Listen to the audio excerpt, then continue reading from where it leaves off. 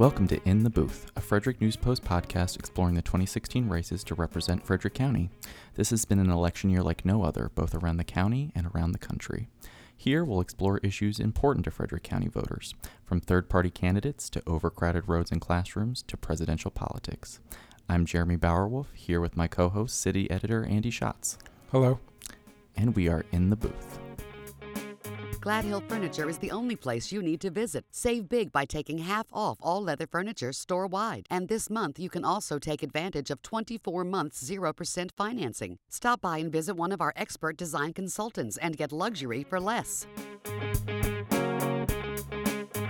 Cindy Rose is a Frederick County public school parent and a vocal critic of the school system who's running for the Frederick County Board of Education for a second time.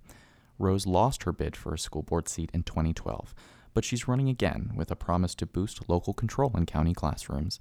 She earned the second highest number of votes in April's primary election, with a candidacy boosted by the Republican Central Committee, even though school board races are nonpartisan. Rose has campaigned to limit state standardized testing and has called for the resignation of Superintendent Terry Albin. Today on In the Booth, we talk with Rose about her candidacy and some of these topics. Thank you so much for joining us today, Cindy. Welcome. Thank you for having me. Why don't you tell our audience a little bit about why you decided to run for the Board of Education? I decided to run this time because all the local control piece of school has seemed to have gone away. Parents don't seem to have any more input in their schools. The teachers don't seem to have any more input in their schools. And I didn't see our boards of education or school administrators on the local level trying to get that back, trying to fight for what belongs locally. And so I decided, well, you know what, I'm pretty vocal and tenacious, so maybe they need somebody like me to help them out.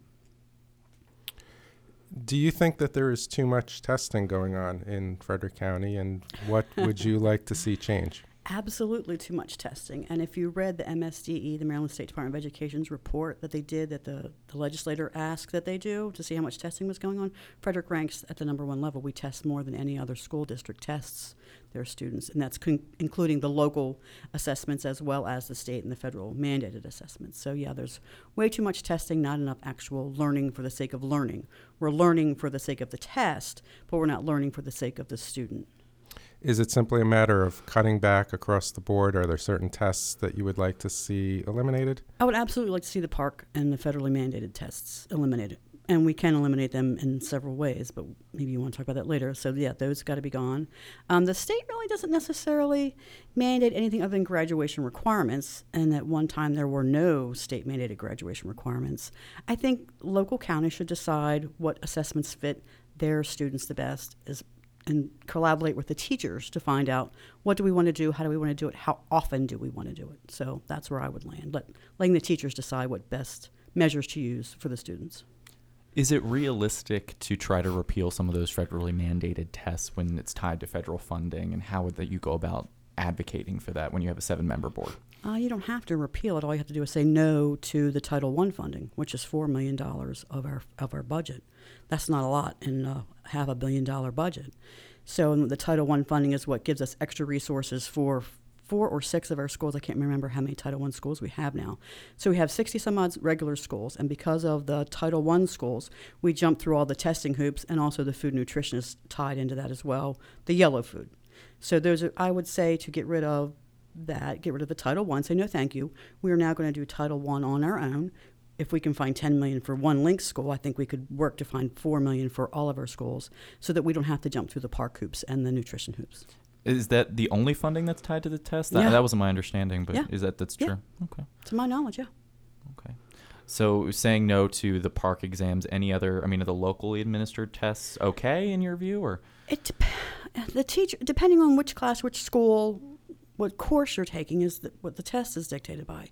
So that's the discussion we need to have with the educators, with the teachers. How many tests does the teacher need? We need to be giving a student so that the teacher knows the student is learning something. That, to me, it should be bottom down. That's where it should all start from, not from the federal government and then whittle its way down through the local level. So I think we can come up with a number. What do we used to do? End of unit tests, and then you'd get your quarterly grade. Does a report card no longer mean anything? It certainly seems that way now. So how would you go about bringing this change, saying no to the park exam when you have 6 other board members? You have to have some meetings with the Board of Education and see where they all are. I don't know where they all are. I know Ms. Barrett would probably say no to Title I, but that would probably be knee-jerk because she likes to do her digging and get her information. She's a good board member. So I think that conversation has to happen first. You discuss with the board, well, what do you think? And then let's go to the community and say, look, we can get rid of park and we can get back food and nutrition and we can decide that on our own if we're willing to say no to federal funding, explain to them how much of the budget it is. It's a very tiny portion. It's only $4 million. And say, we could probably raise this or find this, and maybe even through getting rid of the testing and the fees associated with doing that and the costs associated with administering these tests, you may not even have to look for extra money. It might just already be there. You have had an interest in the issue of testing refusal and opting out. Can you talk a little bit about your experience that has gotten you involved in this issue, and also what you think the board has done, your opinion of how the board has handled the issue? Well, I started on the test refusal as a mechanism to get back local control from the park assessments. And so I started with my normal, healthy daughter who was in a regular, normal school and said, we're not going to participate because these tests don't benefit our students. And that went rough, and they didn't want to let her in school unless she took the test. I think that's a violation of law. She has a right to be in school. So they didn't want to let her in. They sent me home with tons of makeup work for her.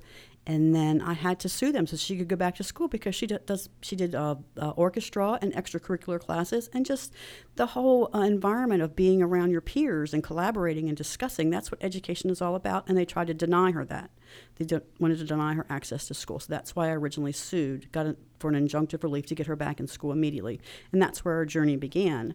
And in the first year, they acquiesced and they said, yes, we don't have a right to force your daughter to take the test, and she can come in, but we're not going to teach her while she's doing it. And I never asked them to do that. All I said was let her in school. While you're doing your 90-minute test, she can go to the library, the office, and read a book or do whatever it is that you think is okay that she can be doing. So that first year passed, and she didn't have to take those tests. And then the second year, I decided I would do the same thing for my son, who's special needs, special education. But his testing window is not like her, so I was very afraid of what was going to happen. His testing window was like 20-some-odd days, 30 days, whereas the testing window for my daughter was 2 weeks. So at most, 2 weeks is all they could keep her out of school.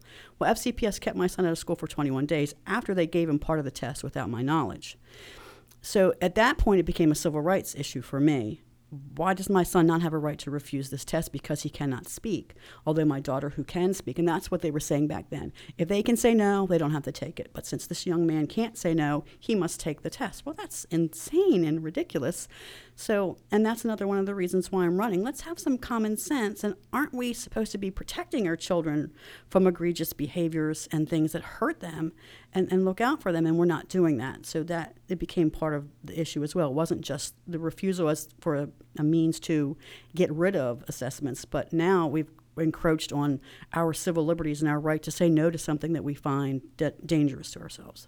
And the board recently took some action up changing its policy or how it expresses this policy. What do you think of their approach? It took them a long time to get to the right answer. They had the hearing that we had before them after we went through the court system, and the court said, you have to go back and exhaust all your administrative remedies, which was having a hearing before the Board of Education.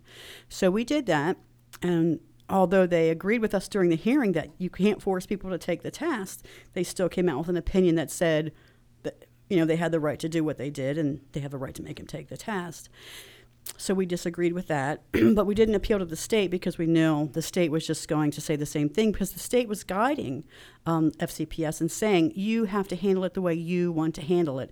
And while they're telling them that, FCPS is saying, well, tell us what to do, and there was just this back and forth finger pointing at you, no, it's you. So the board decided that they would create a refusal policy based on the fact that I don't think they wanted to step on the toes of their superintendent. They had direction from the state saying, you decide. So they decided that they would make a formal policy that said, yes, you can, and you do have the right, not that you can because it doesn't come from them, you do have the right to refuse something. There may be consequences, and we all should know what those consequences are and accept those if we're going to do that. But they decided that, yes, you do have the right to refuse, and we're going to recognize that, and we're not going to bully the children or the parents into taking the tests anymore. And how do you feel about how the policy came out, because it's gone through several iterations? It landed fine with me. I preferred that they would have left the language in that said that they would treat the students with dignity and respect, because they weren't. And there were questions about that. My own granddaughter was not. She was bullied and told, you'll have to sit here and stare at the floor for 90 minutes while we take the test if you're not going to take it. Why are we doing that to elementary school children? And why isn't the superintendent telling every single principal, children can refuse, and when they do, here's your instructions on what you will do? They weren't doing that. And now this policy says you must. Every school must have direction now. How do you feel about student refusals in high school when it's tied to a graduation requirement? That's a great question, because my daughter is in that boat now. She's 9th grade. So she, by law, for a graduation requirement, must take the Park English 10, Algebra 1. So now I'm messing with her. I'm okay with saying, Gracie, you're not going to do this because it's for the betterment and we can get rid of this. But now this might go on her school transcript, and now I'm not so keen on encroaching on something that affects her personally in a negative way. So now it's in her lap. At her age, I'm saying, I'm going to let you have some input on this. What do you want to do? And we're still at the we don't know stage, because in September, the state board is going to be discussing what the graduation requirements are going to be, what they're going to do with the testing as far as it goes. So we're probably leaning toward taking the test, but maybe not passing it on purpose, because if you fail it twice, then you can take the ACT or the SAT. And right now, out of all the slates of things you can take, ACT is probably the one we're most comfortable with, the one less messed around with, the one that's actually a real test. So this is your personal experience. How about for other people? What's your recommendation? Because this is a serious consideration. Yeah, it's a very serious consideration, and I cannot tell people, and would not ever, and have not ever told people what to as far as a graduation requirement goes, because there are consequences if you don't take the test. Do you challenge the state? For me, if it was me taking the test, I'd be saying yes, but I can't do it, not even with my own child. It's her life. It's not mine to mess with.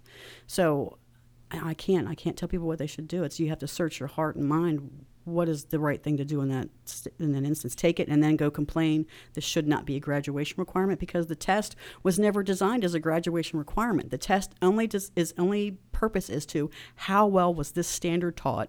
This question will ask you this, and if you can understand it and you get the right answer, we know the standard was taught correctly. That's all it measures. It doesn't measure what your child knows, or if they're ready to graduate, or if they're college and career ready.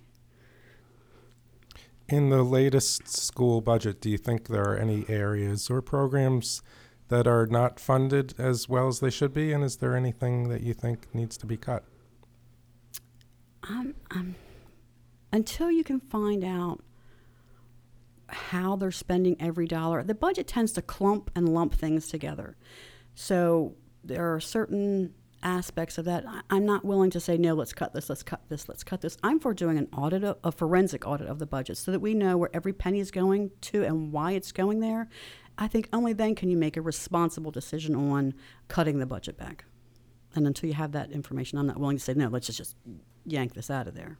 So there's nothing been, have you kept track of the board and what they've talked about? There's nothing you would identify? Or off the top of my head, no. And I got to say that right now, in the last few weeks, I haven't been concentrating on the budget. It has been mostly the testing, but my previous reads of the budget, no, there's nothing that there's nothing that's glaring in it. That's why people don't have a problem with the budget, because there's nothing that's glaring in there that says, oh, this is just frivolous spending.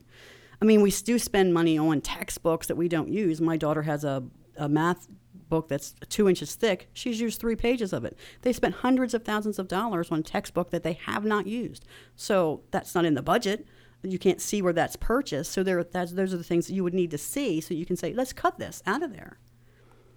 Frederick County, like other counties across the state, has been trying to figure out the problem of school construction and how to have enough money to build the schools they need. There's been some discussion lately about other approaches, such as bringing in private partners. Right. Have you heard anything that you think makes sense and needs to change? Is there anything that hasn't been discussed yet that needs to be part of the discussion? I really liked Councilman DeLauder's conversation about the private funding for the building, where they would pay for it up front, and then we would basically be paying them rent until we own the building. And I get that the expense wasn't enough of a savings to say, let's go ahead and just jump on that. But I think that's something that we need to discuss more. Could we have gotten a lower interest rate? Could we have gotten more years out of it? Because when you can build 3 schools for the price of 2 schools, I'm kind of saying, oh, yeah, that interests me greatly.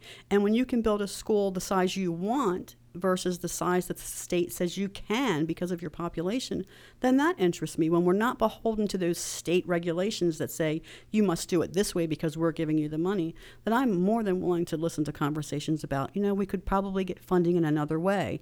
We may pay a little more up front, but I'm more than willing to have that conversation to get a better school, a bigger school, a school that accommodates everything that we needed to accommodate. A number of the state mandates dealing with school construction have been politicized, prevailing wage in particular, Right. but people have referenced, environmental regulations and things like that. Right. Have there been any that you think should be repealed? Well, the prevailing wage, most definitely. If you have someone who's willing to come in with a construction company and do it for not half, but for considerably less amount of money, I'm all for that. I'm also one of those anti-minimum wage people. The market should dictate what you do. If someone's only paying their employee $2 an hour, their odds are that they're not going to get a lot of employees jumping for those jobs. And Lord knows we have a lot of unemployed people who would love to have an opportunity to have employment. So prevailing wage would be one of the ones I would definitely want to see repealed. It's considered a pro-union measure. What would you say to the critics who say, we want to ensure that these people are paid fairly? Well, I want to ensure they're paid fairly, too. And I think that happens when people don't sign up to get the job. I'm not going to go and fill out an application if you're only going to pay me what, I don't think I'm worth, and they go elsewhere. And people who want that, well, who are we to say you shouldn't get $5 an hour if you're willing to work for $5 an hour? That's better than $0 an hour. So I think the market will ferret that out. We may not like it, how fast it does it, but I think the market will ferret that out. Speaking of pay, Frederick County is seen as lagging behind the rest of the state in some particular areas for teacher salaries. The board recently took some steps to condense the gap, I guess. Do you think the board has taken a good approach? Is there more that needs to be done? I like their approach that they finally raised the lower end, even though I wouldn't complain about where we are. Someone's going to be on the bottom end. We don't want to be the person on the bottom end, but we were on the lower end. But there was not that much of a difference between us being 20, whatever we were on the bottom, and then the top people. There may be $1,000 difference in theirs and where we started on the lower end. So raising it, and we tried to do that for years, the school did, but the union was against that because it was an all or nothing to them. Either we raise everybody's wages or we don't raise anybody's wages. So I'm against that. So I do approve that they did lower that starting scale just a wee bit. Are teacher salaries are in dire straits as everybody's painting it as? I don't think so. And I've read the exit interviews, and most of our teachers aren't leaving because of their wages. A lot of them are leaving because they feel disrespected by the administration, not by the parents or the community. But they don't feel valued by the system as a whole, so they want to go where they feel like they're actually appreciated for their teaching abilities, not that they can facilitate a classroom. A lot of them leave because they're retiring. A lot of them leave because they're starting families. A lot of them leave because they're being transferred or their spouse is being transferred to another location. If you read the exit interviews, wages is not the top thing that makes a teacher leave our school system. Where do you think that narrative comes from then? Because I think The a lot union. of people, the union, just the union? That's the only ones I ever hear clamoring about it. I've not heard the public say we don't pay them enough. Taxpayers think we spend a lot of money on school systems. So, what kind of influence do you think the teachers union has in elections? Is it beyond what it should be, or is it just another voice? well, I can't say for the general population, but in the people that I know, and me personally, my view was that when that teacher ballot went out, it said the teachers have chosen these people. I thought the teachers chose those people. Well, then I learned the teachers don't choose those people. The board members put together who the teachers may vote for. So if it's me and Joy and Mr. Beninsky, and you can choose from them, they'll leave my name off, and then the teachers can choose from the remaining people. So it's not a true representation of who the teachers are selecting. It's who the union has allowed the teachers to select from. So, yeah, I think that influence is a manipulated one. How would you improve the process, or what role would you see for the teachers union then? Well, I would think that the teachers union should put everybody's name on the ballot and let the teachers decide and let the chips fall where they may. I mean, isn't that what democracy is all about? I'm all for that. And if I don't make it on an honest selection, I'm cool with that. But what you're describing then is almost like having an election within the union for them to decide who they should endorse? They call it an election. Yeah. That's what they call it. Okay. I mean, they have you come in and you do their interview, and I did do their interview and passed, muster with that, I suppose. And then they go and they look at all that information, and the board will decide from everyone who came in and did an interview, we're going to put these people on the ballot, send it to the teachers, and let the teachers vote on who we've decided they are allowed to vote for. That's manipulated. I don't approve of that. How was your, when you ran before your last cycle, did the teachers union play a role, and how you didn't fare as well as you did in the last time? No, and I wasn't as well known then, and and it was just a totally different election at that time, so nobody knew who I was except for the people who were wonky types who would really get down into the meat of politics. So let's talk a little about the dynamics of this particular election.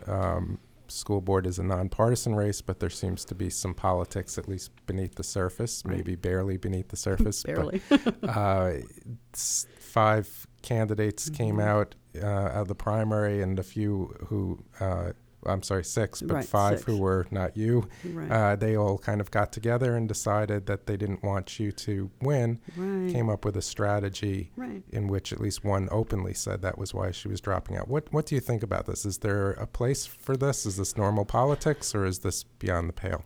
If you pick a slate before you start, I'm cool with that, because you said we are like-minded people and this is what we want to accomplish, and together we're going to do that. And we want to do this for you. That's a positive thing. But when you get together and you collude to say, you know what, this voice over here isn't like our voice, and we need to squelch that. And that's what they said. They didn't go out there and say, we want to do this, this, and this. And just, you don't even need to mention me, because then that says, this is what we want to do. And let the public decide whether or not this outed person who's not there, the reasoning behind why they did that. But they just blatantly just came out and said, we don't want her. She's unwelcome, which means the 18,000 people who voted for me, their voices are also unwelcome.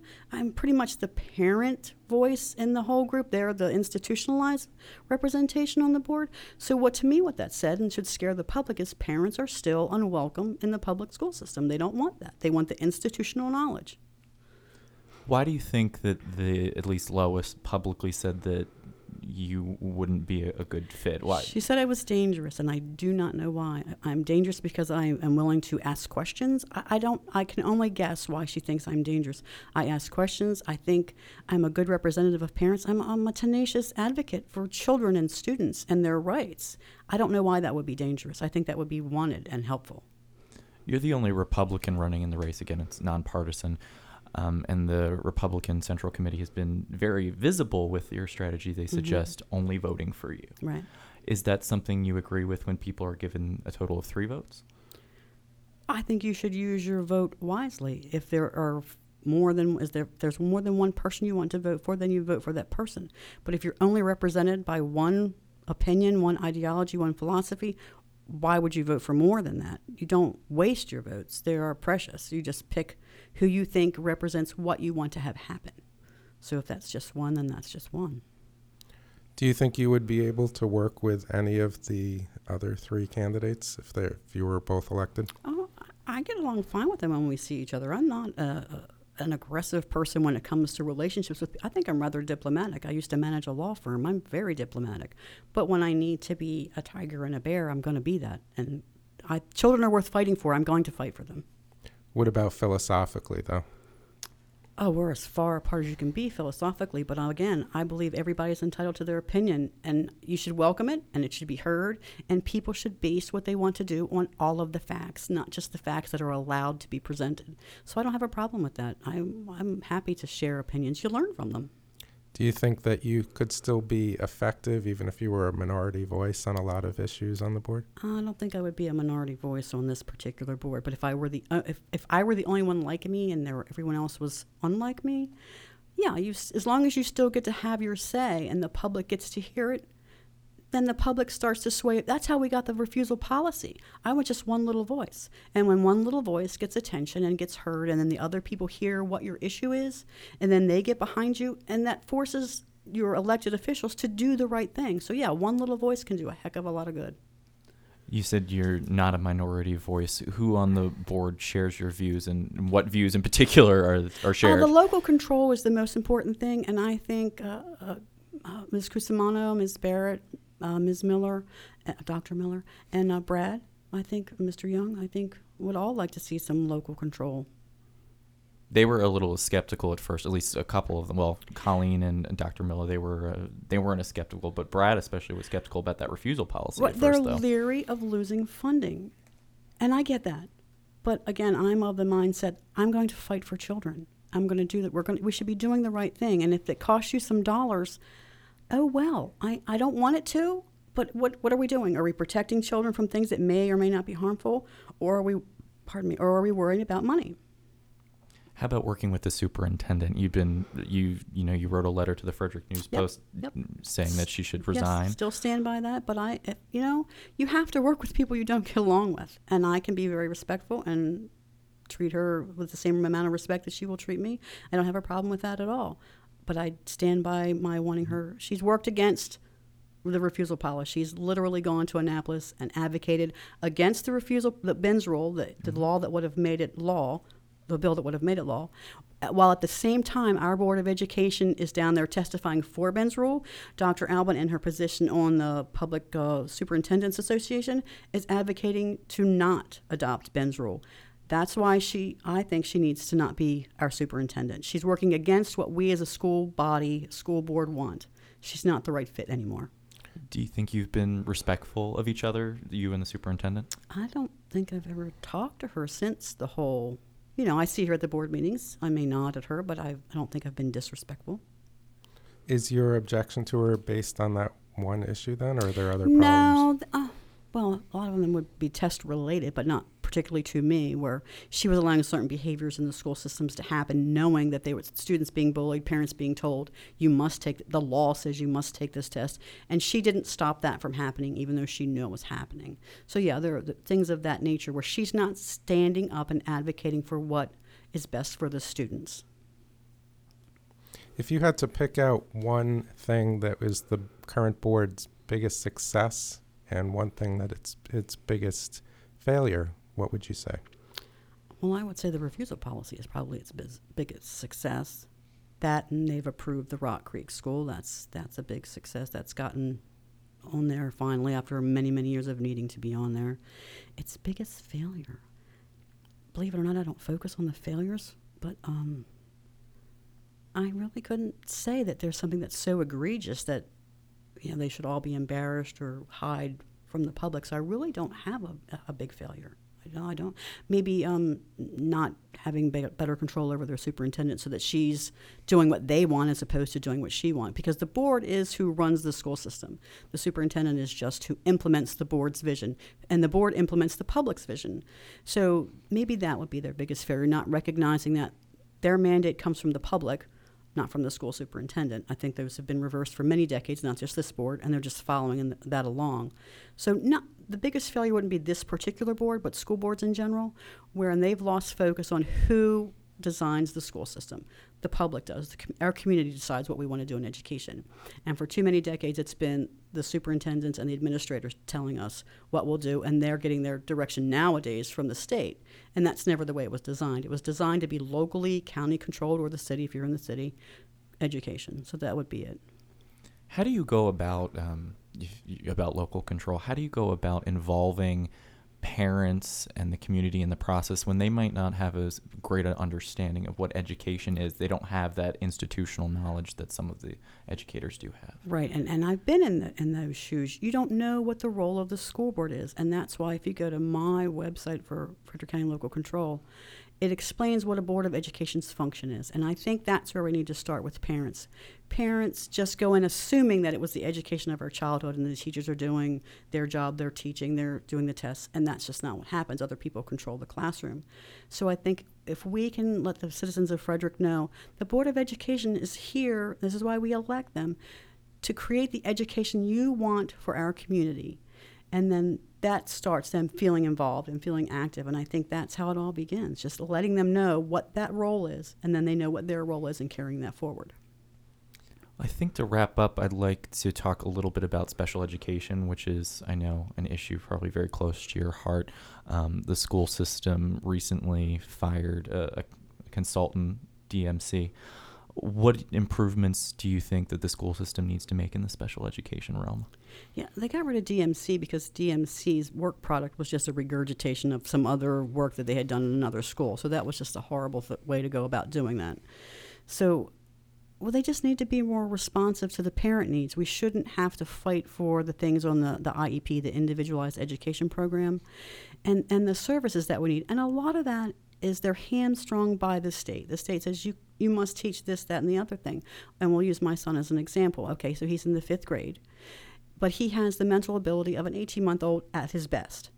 But he still must be taught science and multiplication and the density of chalk versus the density of coal. My son doesn't know what milk is. If you were to say choose milk or choose juice, he doesn't recognize his name. But Common Core and the state mandate that you must teach my child about chalk and about multiplication tables that right now he is not ready for. So we need to do a better job of advocating for what we should be teaching, not what other people think we should be teaching, but the realities of the classroom and what's going on there. That's what we need to be doing and advocating for. Okay, very good.